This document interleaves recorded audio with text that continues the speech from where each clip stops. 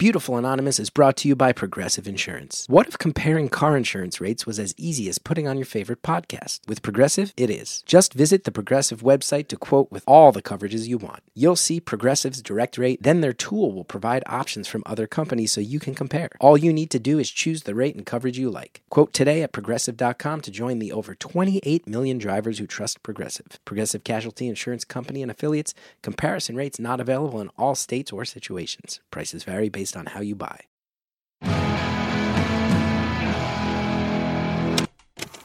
Hello to everybody who's not feeling real estate. It's Beautiful Anonymous. 1 hour, one phone call, no names, no holds barred. I'd rather go one-on-one. I think it'll be more fun, and I'll get to know you, and you'll get to know me.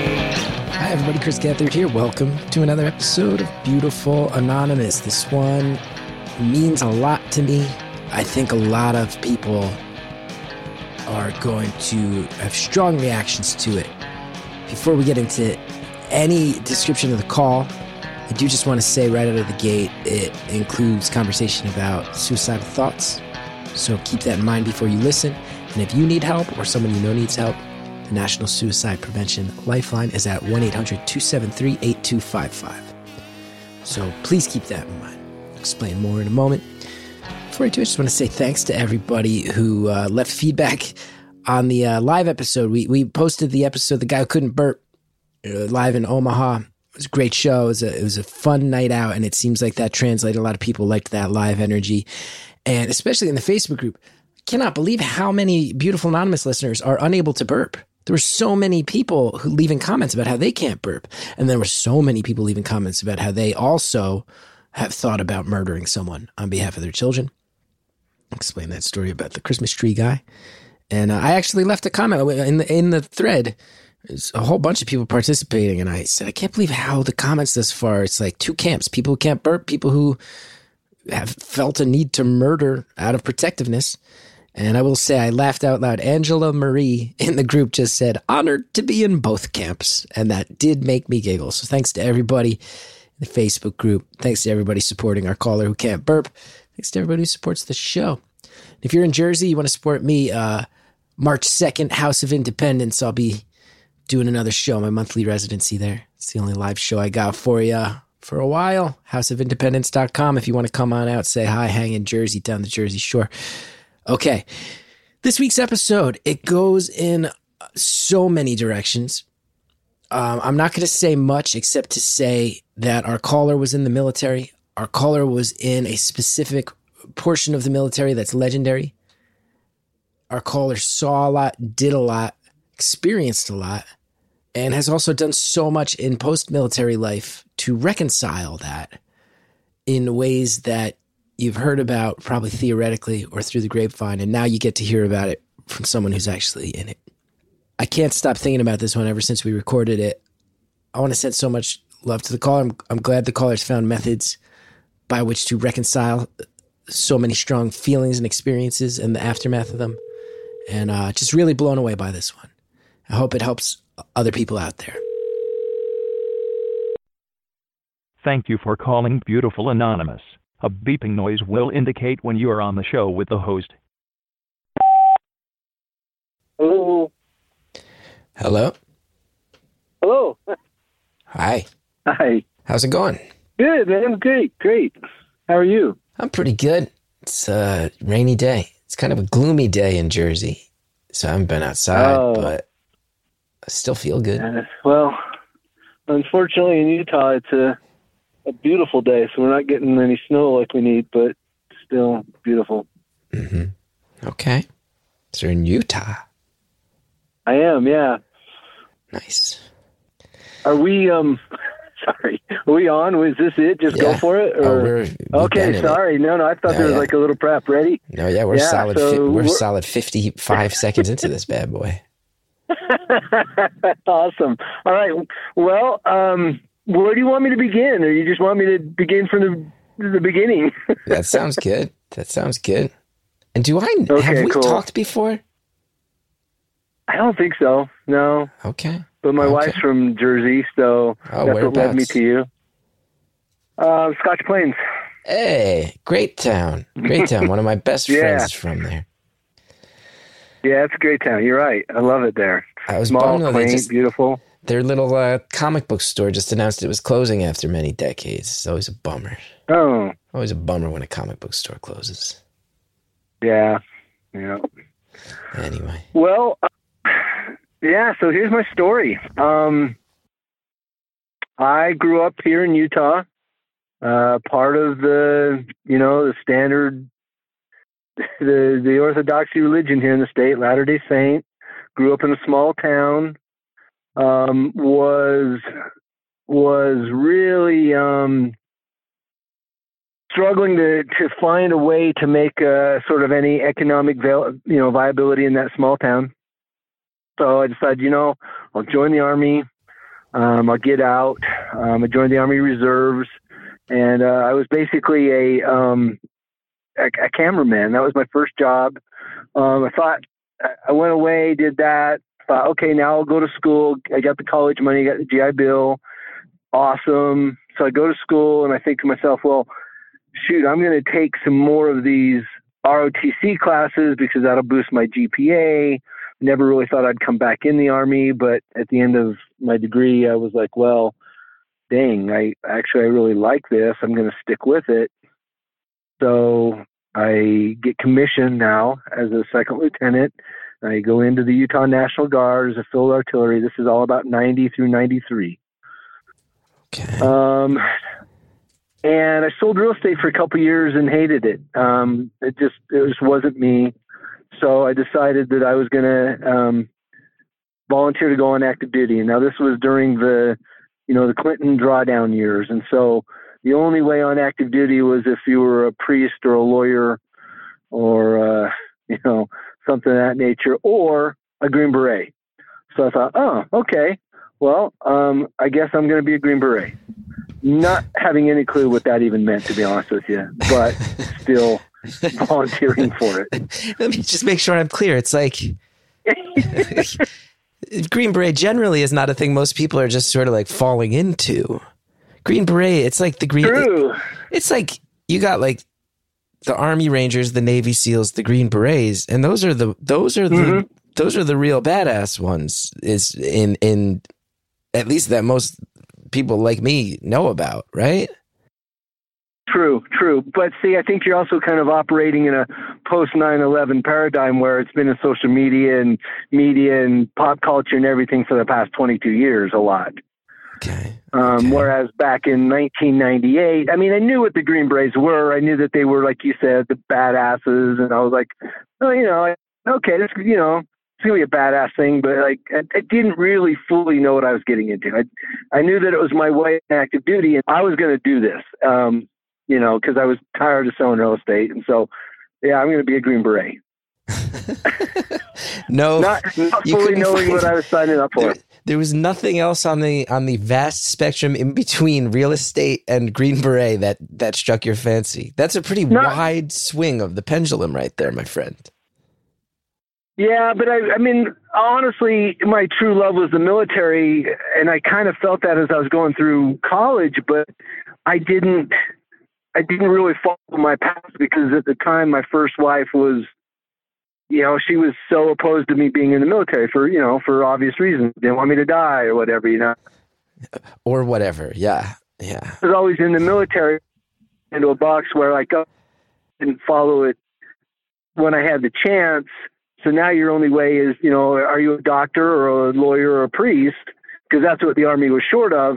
Oh, by the way, we're also short on Green Berets. So do you want to try that? What's it going to be? And like, well, I wasn't going to be a doctor or a lawyer or a priest. So guess I'll be a Green Beret. So you did it? I did. So I volunteered for it. I actually transferred to there was a Utah National Guard unit that was Green Beret National Guard. And so I volunteered there and I kept my plans secret because my plan was to go through the qualification course. I had a mentor who sort of coached me on this. He said, listen, you go get qualified, you do all the requirements, and then when you're a full-blown Green Beret, you can just simply apply for active duty. And so I kept my intentions concealed from the National Guard unit because there's actually a transfer of funds from state to federal. So they're paying for me to go to this training, thinking that they're going to get a qualified Green Beret back, and I was going to pull an old bait and switch on them. So I did. So I finished it. I finished the training in 99. Yeah. So from 98 to 99, it's about a year and a half. Finished the training and did exactly that. Did the old bait and switch, and was given orders on active duty. So I wind up at I wind up in Special Forces in actually on a team by 2000, and young captain, brand new Special Forces officer. And then of course we know what happened, 9/11. Wow. So I would end up spending the next 17 years until I retired. So if you're doing the math, I joined in 90, I retired in 17, so 27 years, and 19 and some change of that as a Green Beret. So you've seen some shit. Pardon my French. Yes. No, it's good, man. It's true. Yeah. And that's a great point. Let me examine that real quick. Like, I want to be real clear about my PTSD and what I experienced. And it's the truth is like a razor's edge. Fine. Right. You know what I mean? Like you can easily stray into embellishing and you can easily stray into marginalizing at the same time. And so like my truth, my reality is I did 6 tours for a total of 42 months in both Iraq and Afghanistan. I served with the 75th Ranger Regiment. I served multiple tours with 3rd Special Forces Group. Combat tours. I served multiple tours with what they call the Joint Task Force, which was JSOC, which is the command and control element for SEAL Team 6 and the Navy, SEAL Team 6 and Delta Force. And then a final tour with what's known as NSOC Alpha, which was the NATO Special Operations Command. So now in all of that, like, I was an officer, and officers, they leave the tactical stuff and they move on to, higher staff work and things like that. So did I see as much as my non-commissioned officer brothers saw? No, not at all. Like, deep respect to those guys who are out there, swinging the pipe, we say, pipe hitters, doing the heavy lifting all the time. But did I see stuff? Yeah, I saw stuff. Let's pause there. That's about as real as it gets. Did I see stuff? Yeah, I saw stuff. We're going to hear about some of that stuff, and we're going to hear about a whole lot of other stuff when we get back.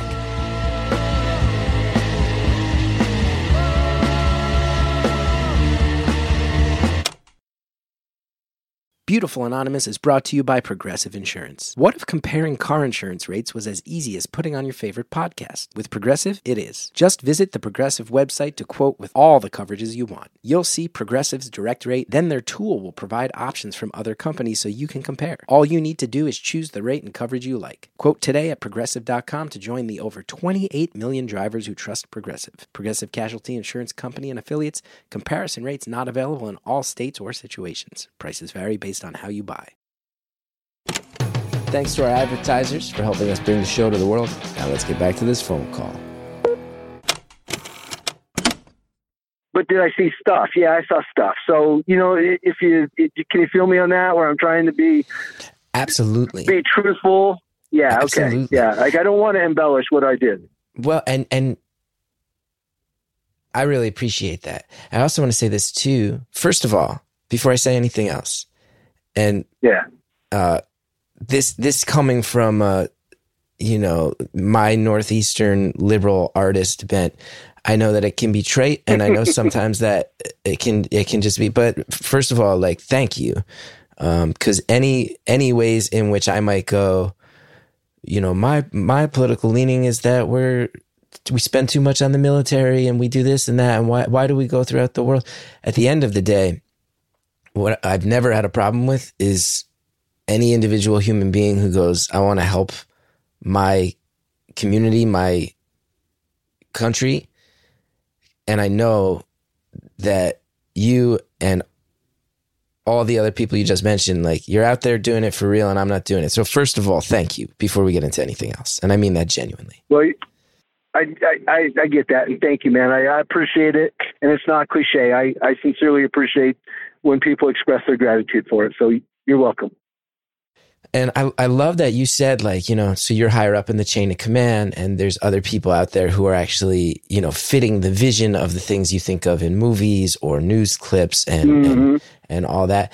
But it doesn't change the fact that you uprooted your life to go into an area that was actively hostile, where there were definitely people who, you know, people who would prefer if you were, you know, yes. People wanted to kill you, and people, and also I'm sure people actively, you know, people in your chain of command who are out there dealing with that hands on. I'm sure that in that many years, in that area of the world, in that era of history, that, you know, when I'm like, oh, you saw some shit, this doesn't just mean like, oh, you're out here. I'm like, oh, I'm going to discount your experience because you weren't, like, it's not the Hurt Locker. You weren't the one diffusing the bomb. It's like, well, no, I'm also sure you knew a lot of people who were. I'm sure you know a lot of people who are not with us or who were injured. And I don't care where you're at in the chain of command. I feel like that can never be pleasant or easy or like a thing that you get to just turn off at the end of the night and move on from when you're there, let alone ever, really. So while I appreciate what you're saying, I also am like, I've never gone over there. So, and most of us won't. So I appreciate it. And also respectfully, I'm like, I don't discount your experience either. Thank you. Yeah, it's, you know, I mean, I do try to walk that fine line because, like, even though I was higher up in the chain of command, there was still, you know, I still had some real hairy situations when I was younger. I mean, I was still a captain when I deployed the first couple of times, and I still saw my fair share. And even, and you're right, like just the generalized, like just deploying, like puts that pressure on you and changes you. Like the trauma is real regardless. And that's a funny thing too, is, you know, trauma is not linear. It's not like, you know, like, okay, well, one deployment equals, I mean, there's a scale where they actually rate trauma. I think it's up to 150. And I get it. Clinicians are trying to, you know, sort of understand each of the patients that come to them. But, you know, like it's kind of like a, you know, I guess like I use the body as a metaphor, which is funny because there's a great book called, you know, The Body Keeps Score, and talks about the trauma in our bodies, how it gets stored up. But, you know, like let's say like, you know, a group of us, you know, 10 of us went skiing today up here in the beautiful mountains of Utah. Well, we all might go down the same run and one of us might tear an ACL. Well, that has nothing to do necessarily like the run. It's kind of the combination of both the run, the skill, the skier, maybe past injuries that he's carrying. So trauma is a real fickle sort of diagnosis. It's a real fickle, PTSD is a real fickle, finicky mental illness, which is what it is. It's mental illness. So if you're okay, I'll transition into that real quick. Please. Yeah, please. So 2017, I retire, and I would not admit very openly that I had PTSD. Like the warrior ethos is I'm not broken, especially again, like Green Berets, Navy SEALs, Army Rangers. Like it's a little bit weird. Like I know like the warrior ethos in me is like, you can't be broken. It's not allowed. Like, you know, I mean, I've seen guys walk 12 miles on a broken foot to be the weak link, you know, like it's that demanding. So I wouldn't, in 2017, I would not have admitted that I had PTSD or that I was broken in any way. But behaviorally, the outward symbols, I had so many markers. I I had a real on again, off again relationship with alcohol. Like a lot of people I know, like still, like their favorite way to fall asleep is with a bottle of Jameson. And I was certainly in that space, binging, just tons of alcohol. When that wouldn't work, I would add in opioids, which is, that's a real deadly combination. Like that's the first thing they say to you when they hand you an opioid is, don't do this with alcohol, you'll die. And you're like, well, I don't want to get completely dead. I just want to be kind of dead. So I'll have a half of one or whatever. And you're going down that path. 2017, I went through my third divorce. I had children who wouldn't speak to me. Got fired from my first job out of the military, and probably averaged domestic disturbance call outs by law enforcement about every 6 weeks. I tried counting it up one time. I think I wound up with somewhere in the neighborhood of, 15 restraining orders, I think was the number, on me. I was that guy. This Rambo was a sophomore in high school. Like my shop teacher was a Vietnam vet. And he's like, oh, look, this great movie came out called Rambo. And like, even that didn't like resonate with me. Like when I finally became a Green Beret until much later, it was like, oh, like, yeah, like I'm on a very similar path here, like Rambo's a Green Beret. And then he wanders in that town and he has like, just leave me alone syndrome. Just leave me alone. Just leave me alone. I was law enforcement's worst nightmare. I really was. Like I was draining mental health providers, ecclesiastical providers, law enforcement at my house, like first name basis with me, like not in a good way. Like they knew, like, what is it this time, Mr. Oops. It's okay. We'll bleep it. Okay. Yeah. What is it this time, sir? And just, so, and then the worst part, like Veterans Day 2017, I found myself like so unable to cope with it that I went and found this bar, drank until it closed, like at 2:00 in the morning. The bar owner was the bartender, so I asked permission to sleep in the parking lot. And, I had a gun on me, and it was like, all right, I just cannot get numb enough. Like, do I employ the nuclear option? Do I pull the trigger tonight? And I've pulled that trigger finger 100,000 times in my career. Can I pull it one more time? Can I end it? Can I do it? And just laying there shivering, drunk with a gun in my mouth, trying to get the courage up to pull it one more time. And I didn't, obviously. So then we fast forward, nothing much changes. It's still off the charts. And now I go to my parents' house. An argument ensues over some silly random bullshit, but yet like the PTSD in me. See, the thing about PTSD is it's an addiction too. Like most people don't understand that, but it's an addiction. So like if I'm in a tricky spot in Afghanistan, let's say, and I react with extreme violence that I was taught to do, and then I come out of that tricky, delicate situation alive, well, guess what? My brain floods with dopamine, with serotonin, with adrenaline, and it's the greatest drug cocktail ever invented. And I go, yeah, man, love that feeling. So then every time you get on what they call the X, which is the ambush or where, the tricky situation, your body says, oh, I know what to do here. Yeah, let's react with extreme violence.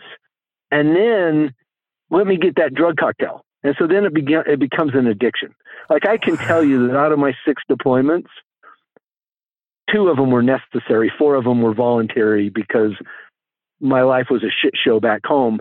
And if I go to Afghanistan or if I go to Iraq, well, there's only one thing. There's a couple things I have to focus on. I need to eat, I need to work out, and I need to do my job. That's it. So you get addicted to combat, you get addicted to PTSD. And so here I was now, 2018, at my father's house, and your body physiologically doesn't understand the difference between an ambush in Afghanistan or an ambush by your father. Now I use the ambush word with my father because he was trying to walk me off the ledge, but I was sitting in the corner of the living room, and in every other corner there was my father, my mother, my sister. So how does that physiologically feel to me? Cornered, trapped, ambushed. So my body, wanting its fix, says, "Oh, hey, I know where you're at, man. Let's pour a little extreme violence on this situation so I can get my dopamine." So that's what happened. I want to be very clear. I've never ever hit a woman. I never hit my parents, but I broke some shit up. And my father, God bless him, God bless the man for courage, said, "Call 911." And he tried to contain me until the cops got there and I got arrested. And thank God. That's all I can say, man. Thank God that man had the courage to do what he did. And put me in a jail cell. And in that jail cell, I had two major realizations. First is I got a problem that I'm not being honest with myself about. And the second one is I need to find a solution. So I started digging and digging and digging. And the more I dug, the more I got led to entheogens, plant-based medicine, specifically ayahuasca and psilocybin. Veterans were going down to the jungles of South America, to Mexico, to Jamaica. Even Gwyneth Paltrow has an episode on ayahuasca where her team goes to Jamaica and does it. And all the evidence, I mean, it wasn't just the evidence and the scientific backing and everything I read, but it was like watching YouTube videos of veterans say, like, this is amazing. This has cured me. This can work. You've got to come to, and it was like trusting them because of what I could see in their eyes and what I could hear in their voice. And so that began my journey, my search for ayahuasca. That is, that's where it gets, well, go ahead. Yeah. A couple of things I want to say is, first of all, I'm so glad you're still here. And I'm so sorry you went through so much hard stuff. And, it sounds like, also the people in your life, you mentioned your parents, a lot of the people in your life, you brought a lot of chaos. I'm glad to hear that. It sounds like you're on the other side of that. And we're going to hear about how you got there. But also there's two things I want to point out, if that's cool, is like, first of all, one thing that, the stories on the show very often feel extreme. People tell us about circumstances where you go, "Oh, that is 1 in a million." But you have just said something that I think is really important for me to underline. Now, you have your individual story. It's your story. But you said you found, people talking about other veterans going and doing ayahuasca and saying how much it was helping. Because one of the sad things that we got to underline is your story is your individual story, but there's many veterans who have come back from Iraq and Afghanistan who are walking their own version of this hell. Because it is.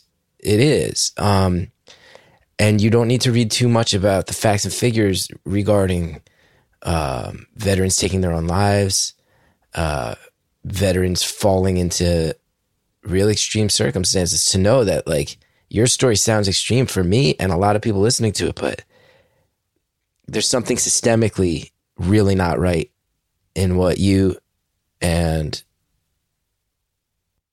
you and these people who you're bonded with through your sacrifice are being put through, and systemically it's not being fixed. It's really wrong. It's really messed up. I see it. Secondly, I want to make a dark joke, if that's okay, which is that if at the beginning of the call, when you started talking, if somebody said to me, "Do you think this guy's a Green Beret or he's someone who's done ayahuasca?"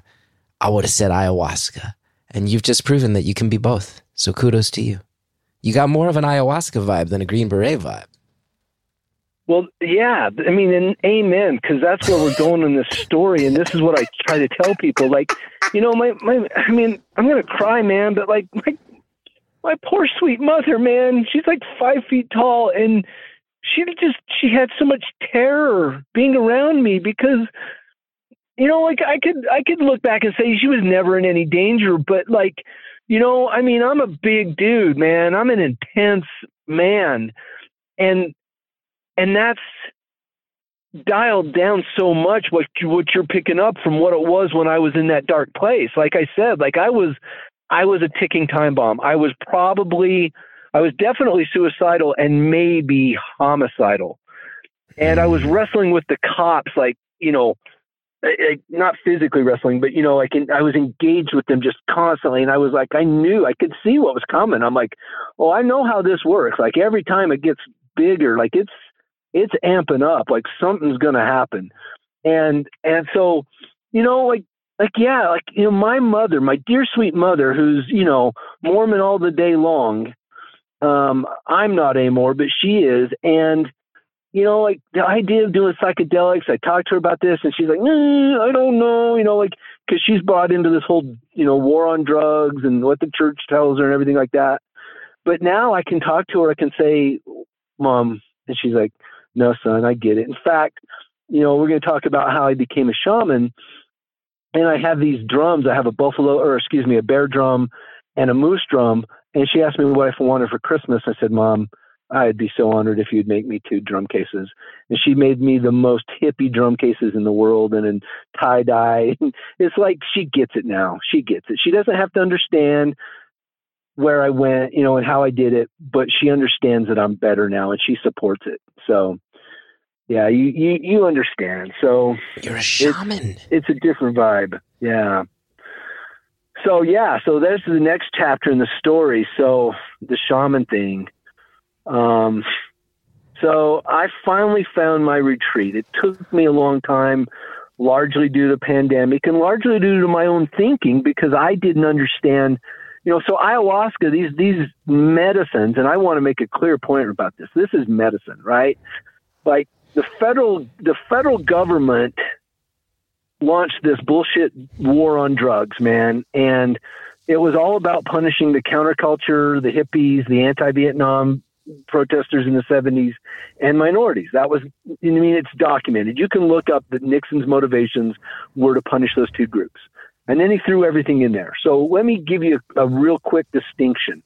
So medicine, entheogen medicine, it is 3 things, 3 characteristics. A, non-addictive. B, non-fatal. And C, it actually cures you. So all the medicines that I could describe to you meet those 3 criteria.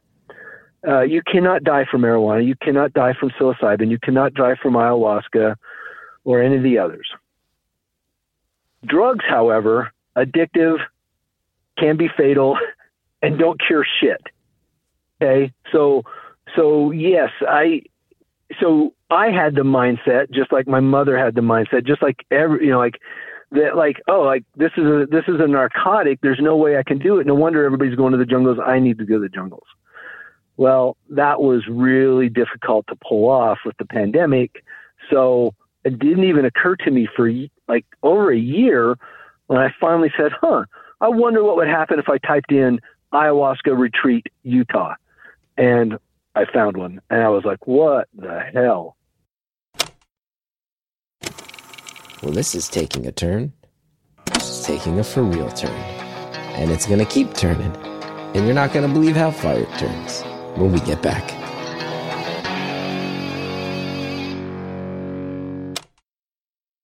Beautiful Anonymous is brought to you by Progressive Insurance. What if comparing car insurance rates was as easy as putting on your favorite podcast? With Progressive, it is. Just visit the Progressive website to quote with all the coverages you want. You'll see Progressive's direct rate, then their tool will provide options from other companies so you can compare. All you need to do is choose the rate and coverage you like. Quote today at Progressive.com to join the over 28 million drivers who trust Progressive. Progressive Casualty Insurance Company and Affiliates. Comparison rates not available in all states or situations. Prices vary based on how you buy. Thanks to everybody who advertises on the show and that we get to do this show at all. Now let's finish off the phone call. I wonder what would happen if I typed in ayahuasca retreat, Utah. And I found one. And I was like, what the hell? What the hell? how is this even possible? How is the shaman doing this? How do they get away with, holding this? Like, what about the law? Like 1,000 questions around that. And I finally just said, whatever, I'm going to do it. So I go to my first retreat, and I mean, it's so hard to even put into words, but I go to my first retreat, and basically I started channeling an ancestor of mine, and my hand forms in the form of a fist. And my shaman says to me, "What's that?" And I said, "That's me, man. That's me. It's my trigger finger. It's my fist. It's destruction. It's fight. And every time somebody counted me out, I won. That's who I am." And basically, she sat with me for about an hour, unraveling how my ego was getting in my way. Because ultimately, as a child, I was adopted. I was the fat kid. I was the outsider. I was, all these different things that I had told my story believing, that had shattered my ego into 1,000 pieces. And subconsciously, how did I react? I corrected. But what happened is that I overcorrected, and I became the most masculine. Like think about that. Like subconsciously, I became a Green Beret and fought in war for 17 years and 6 deployments. And now that ego was uncontrollable. So she unraveled that literally like in under an hour. And then she crawled right up in my face, like 6 inches away from me, nose to nose. And she looked at me, and her eyes were, I understand it was the medicine, but her eyes were like diamonds and sparkling. And she held out her hand and put it on my shoulder and said, "Oh, sorry. Wait me." I gotcha. We'll bleep you. Yeah, thanks. She looked at me and she said, "The universe ordained this.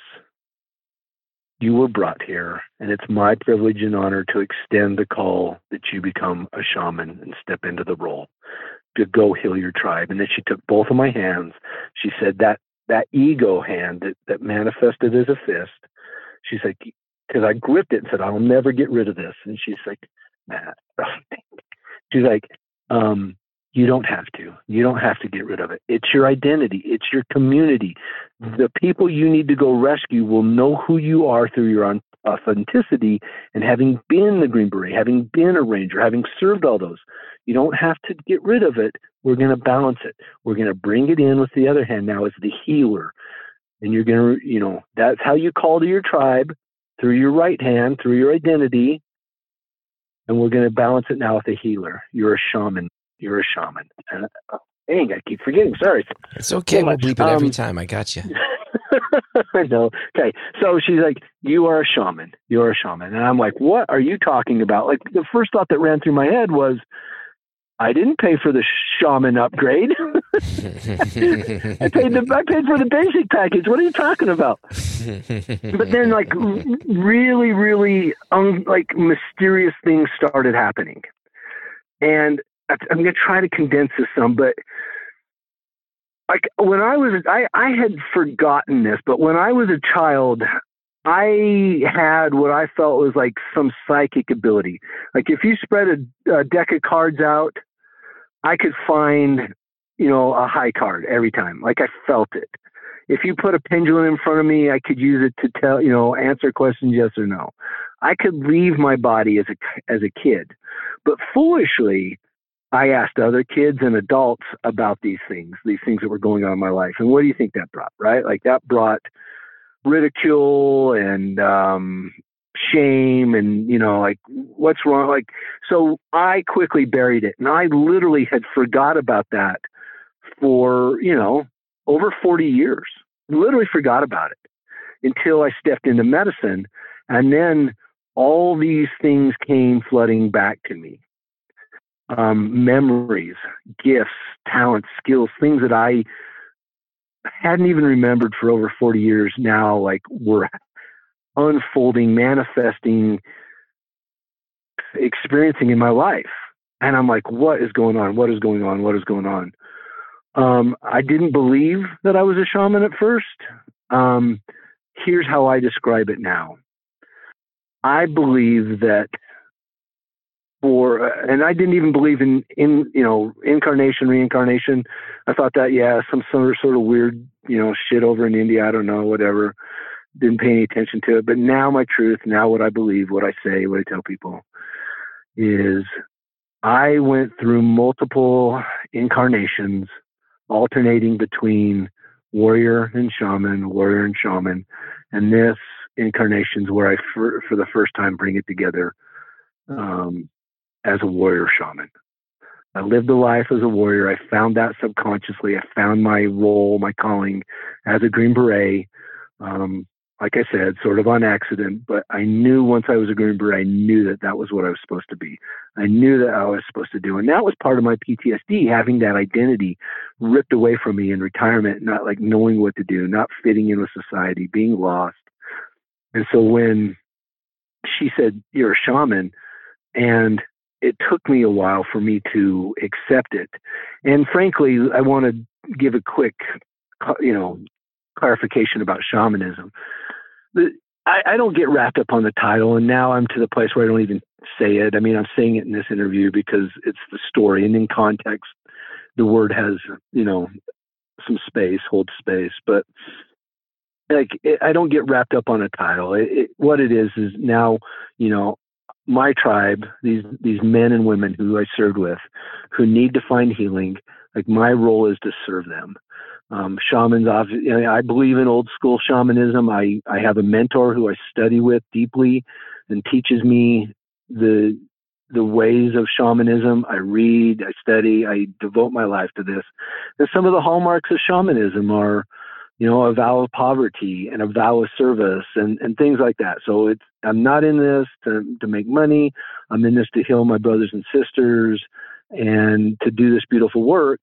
But then again, there's the moral and ethical dilemma, because I'm caught in this place where now I know that this medicine works, that this can put us back, that this can restore our mental health, this can cure our PTSD and so many other things.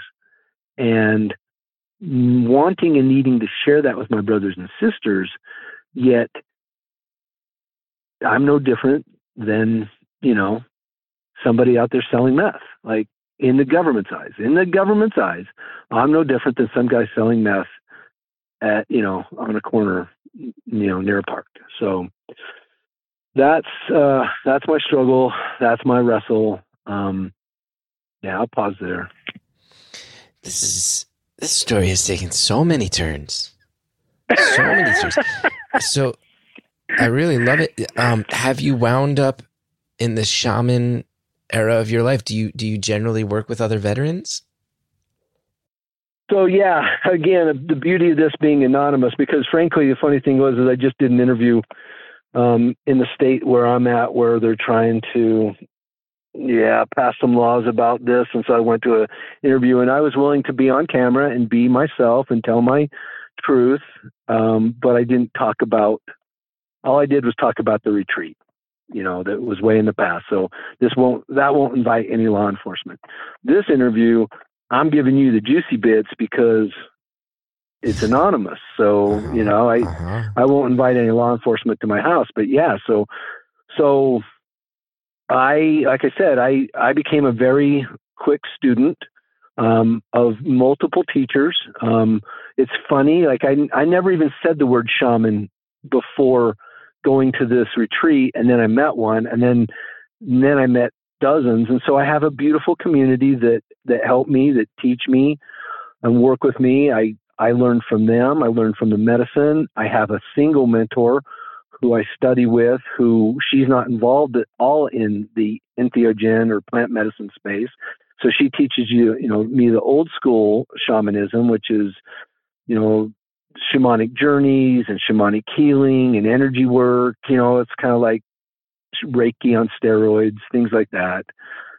And yes, I hold retreats right now, probably on average of about, I think I looked at my schedule. I'm probably going to do about 20 this year.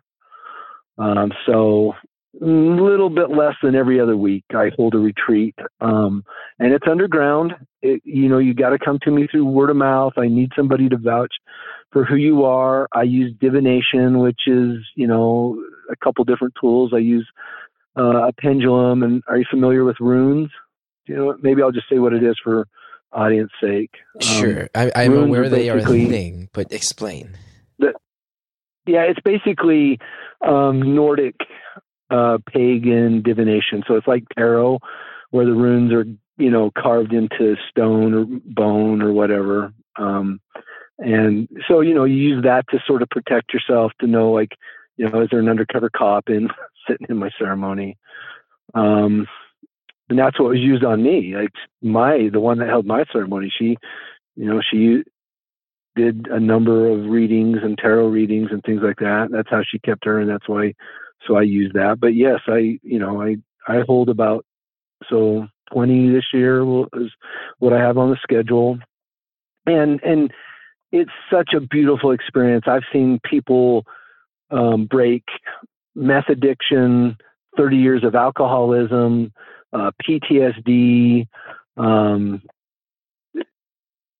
both from the military and, young ladies from some sexual trauma. Just the list goes on and on and on.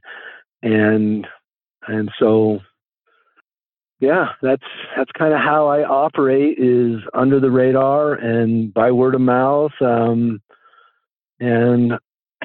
keep my fingers crossed that hopefully someday the federal government will realize that these medicines, because they cure, because they're not addictive, because they're not fatal, we should have access to Mother Nature. The metaphor I say is if I want to go swimming at the lake, why do you as a government, a state government or federal government, try to regulate that? Why are you wouldn't stand in the way of me going swimming at the lake? Why are you standing in the way of me using cannabis, mushrooms, ayahuasca, or any of the others? Because the truth of the matter is, more people die in drowning than ever died from any of those medicines. No one, in fact, has ever died from those medicines. So why are you trying to regulate that, except for wrongful perceptions, incorrect paradigms, and, some junk science that the war on drugs threw down our throats? Now, here's something that I imagine has to be difficult for you. When you've mentioned there's people who are, dealing with all sorts of things, coming from all walks of life. When other military veterans show up, I imagine it has to break your heart. And I guess my question is, are there commonalities, or is each person on their own individual story? Or do you look at veterans and go, oh, systemically, so many of us wind up having a void of a certain type? Does that make sense? Completely. And the answer is yes and no. So here's one of the beautiful things that happens in space. When I say space, in medicine space, in the journey, in the ceremony, I never stop being amazed, because there's two things that are unfolding simultaneously.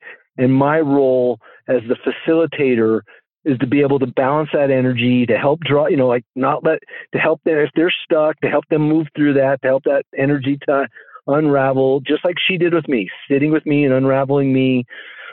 So I have a responsibility to all of them, and I maintain a 4-to-1 ratio. So I have people who I work with. If we're going to do 20 in a group, I will have 5 staff there. So we take care of all of your needs. It's very, very clinical. If you're throwing up, we got the bucket. If you need a blanket, we got you. You need a pillow, we got you. You need someone to help you up to go to the bathroom, we got you.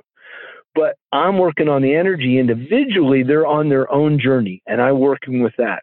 But collectively, you find certain threads unfold. And I believe in the divinity and sacredness of this space, to the point that I know that whatever happens in those journeys will happen just like she said. She said, you were brought here. This was orchestrated. The universe brought you to me. Welcome to your role. So I understand that when I hold space, when I conduct ceremony, that there will be commonality. There will be themes and threads unfold, and I start to see it before the others in the group do. Where like, oh, okay, this person. Like I can give you a recent example. This person, I knew he was there because he was trying to connect to his son who had committed suicide. Okay. Oh, wait a minute. This person over here. Oh, yep. They have a loss with a son. Oh, this person has a broken relationship with a father. Oh, there's a massive father-son thread running through the container tonight. Okay, got it. And then I can work with that. So there's an individual journey and then a group journey that are unfolding simultaneously, and being able to know that and balance that. And then further to your point, and that was what my shaman, when she called me, when she said that to me, like later we were talking about it, she's like, yes, you need to balance your ego and you need to get that under control. And that's what, you'll do in the medicine. And with integration, which I need to focus on. Integration is huge, which integration is the after ceremony, after medicine, learning how to implement into your life the answers that you were given in medicine. So she's saying, as you integrate, as you figure this out, like, yeah, your identity is what it is. And truthfully, I mean, think about this. And this is what she said, and I know it's true and I believe it. She's like, who out there in the veteran community can look at you and say, you have no idea, man. You got no idea. Really? Tell me what I don't understand. Tell me that I don't understand being fired from my job. Tell me that I don't understand homelessness. Tell me that I don't understand suicide. Tell me that I don't understand being arrested and locked up. Tell me what I don't understand. Oh, you want to talk about combat? Okay, let's go toe-to-toe on that. I got 6 deployments. I got 42 months. And again, what units are we talking about, right? The Joint Task Force on Terrorism, the Combined Joint Task Force, I mean, like all special operations. It's like, do you want to go toe-to-toe there? In other words, like anybody that wants to push back on me when I say, if I find somebody who's hurting, through word of mouth, through whatever, someone connects us, and I have a phone call with them, and I say, listen, man, trust me. Because here's the thing, too, I love about plant medicines. I don't believe in a silver bullet. Plant medicine is not a silver bullet. It is a strand in the rope, and all the cords are important because that's where the rope gets its strength, right? Like the sum is greater than the parts. So, it involves sound and breathing and yoga and proper diet and exercise and continued work with therapists and integration and all that. But the one thing that I love about plant medicine is I can say to a guy who's literally like me, where I was, at the very, very end of his rope, and I can say, listen, man, give me a weekend. Because it's that quick. I can cut through everything. I can crack open and show him the vastness of the universe and dive him into his heart at the same time. All at the same time. And I can literally cut through all of his doubts, all of his fears in a weekend. And so I can say, so first of all, in those conversations, I say, listen, man, give me a weekend. And then second of all, like if they're getting super aggressive, you don't get this, really, let me tell you my story. And I've done this. They like, I don't know, like so-and-so says I need to talk to you. All right, man. Let me, let's do this. Let me tell you my story so that I can open up a safe space so that you know that you can share my story. I share my story. And then they say, oh, well, you got a lot more shit than I ever have. So, maybe Joe or whoever it was that connected me, maybe Joe's got a point. I'll listen to you. Yeah. Okay. Yeah. Now, does that answer your question? It does. Beautifully. I have to wonder, I mean, we're going to be dealing with this for decades. You could argue that we already are, that 9/11 was, 21 years ago, and that this is all an extension of a story, and it's going to extend even further into decades. I have to wonder though, all of us recently saw footage of what it looked like when we got out of there. And it wasn't easy to see. And I think, you know, on one level, I sit there and go, well, we had to leave sometime, and it was a hard choice. And I give credit that we just said we have to go sometime, and that time will be now. On another side of it, I go, this footage is scary, and it seems like there's so many people there's a real human cost to this, and you can see it in actual footage that we all got to see on the news. I have to imagine it's even more layered for you and your brothers and your sisters who were over there. And I have to wonder if, as a shaman, if you're seeing like another wave of trauma based on the exit, or if there's some healing that came with the exit that you're noticing. But I feel like your perspective will be different than anyone else I ever get to talk to. I didn't see any healing from it. I saw massive trauma from it, including my own. Like, even though I was in the space, even though I was in shamanism, even though I was doing medicine, like, I had to tell my wife, like, baby, you got to give me some space. I found a veteran, because here's the deal. I had, you end up serving with these Afghans, and I had an interpreter who had reached out to me before I found this, when I was still in my PTSD space. And he's like, will you help me, process? And I was like, no, I ain't helping you. Not because I didn't love him, but because I knew what a trigger that was going to be. Like, I just wanted to bury it, man. I just wanted to bury it. I don't want to be in this. And so finally, reluctantly, I was like, yeah, I can't turn my back on this guy. I owe him my life. And so I started helping him back in January of 21. And so we were 9 months into the process of getting him out of Afghanistan when we did what we did and withdrew. And so I went from, talking to him once a week, maybe filling out a form for immigration once a month, to hundreds of text messages a day, trying to navigate him from safe house to safe house, working with nonprofits, volunteers, all the people that, were on the news, like that Pineapple Express thing, working with all those to try to get this guy out. Now, he's sitting in the UAE, and he's on the short list to get over here soon. Thankfully, he moved it. But like, my trauma, my triggering, even though I had processed almost all of this PTSD and was in really good place, like, it found unresolved stuff inside of me. So I said to my wife, I'm like, baby, I need to go away. I called a veteran friend that's in this circle with me.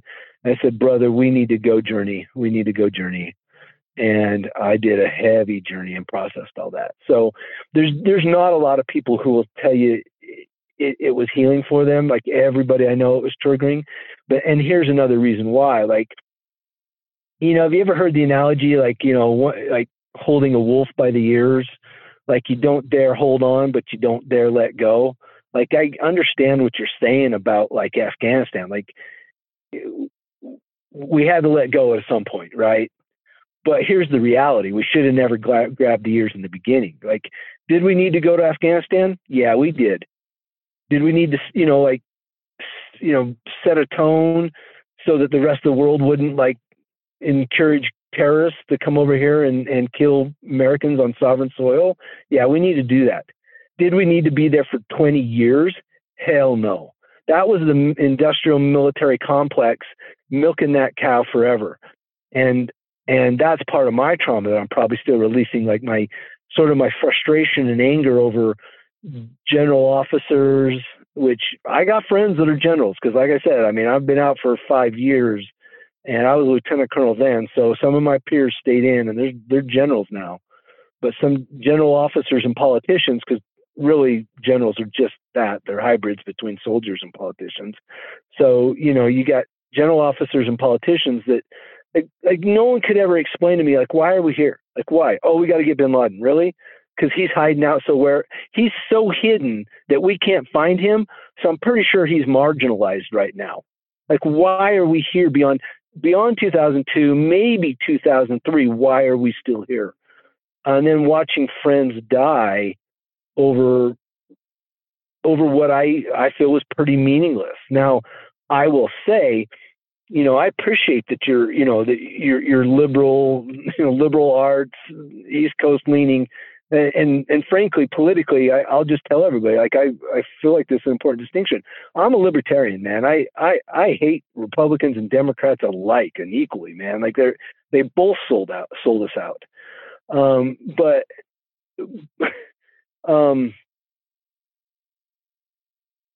where was I kind of going with that? Anyway, just to say that, like, the politicians, like, they just kept us there for so long, and like no one could ever explain to me, like, why, what is the objective here, and no one ever had a good answer. But yeah, so militarily speaking, soldiers like me, like, they're good, like, and I hope your listeners will understand this. Most of these kids are good, honest, good-hearted men and women, and what do they want? You might have 1% that's like, oh God, I can't wait to get a gun and go kill people for America. That's not the reality, man. The reality is, like, kids like me, they're like, I am economically doomed, man. Well, I got to do something. And they sign up, and, they find purpose and they find meaning. They mature. It's a beautiful experience. And then they're put into the crucible. They're put into war, and no one will ever tell you that they're out there fighting for democracy or the republic or to establish democracy in Afghanistan or some political aim. The reason you fight is for your brother and your sister on your left and your right. That is it. You all want to come home. That's all that counts. And so to hear people say thank you for your service, like, I get it, man. Like, thank you. You're welcome. I'm going to honor that, and I'm going to respect that.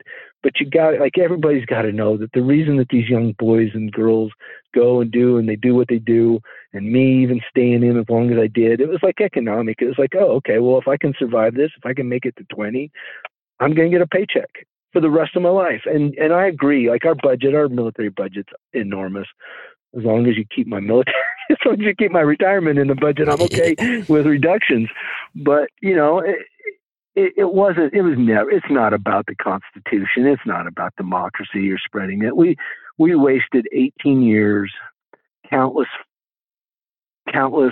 treasure, and more blood than I can express in that country for no good goddamn reason.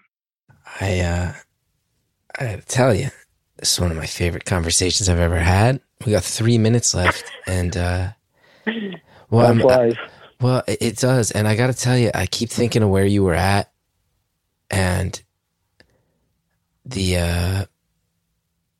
idea that you found your way out of it is miraculous, and that you now are working through the system that helped you, and you're helping other people, and many of them are people who walked the same path you did.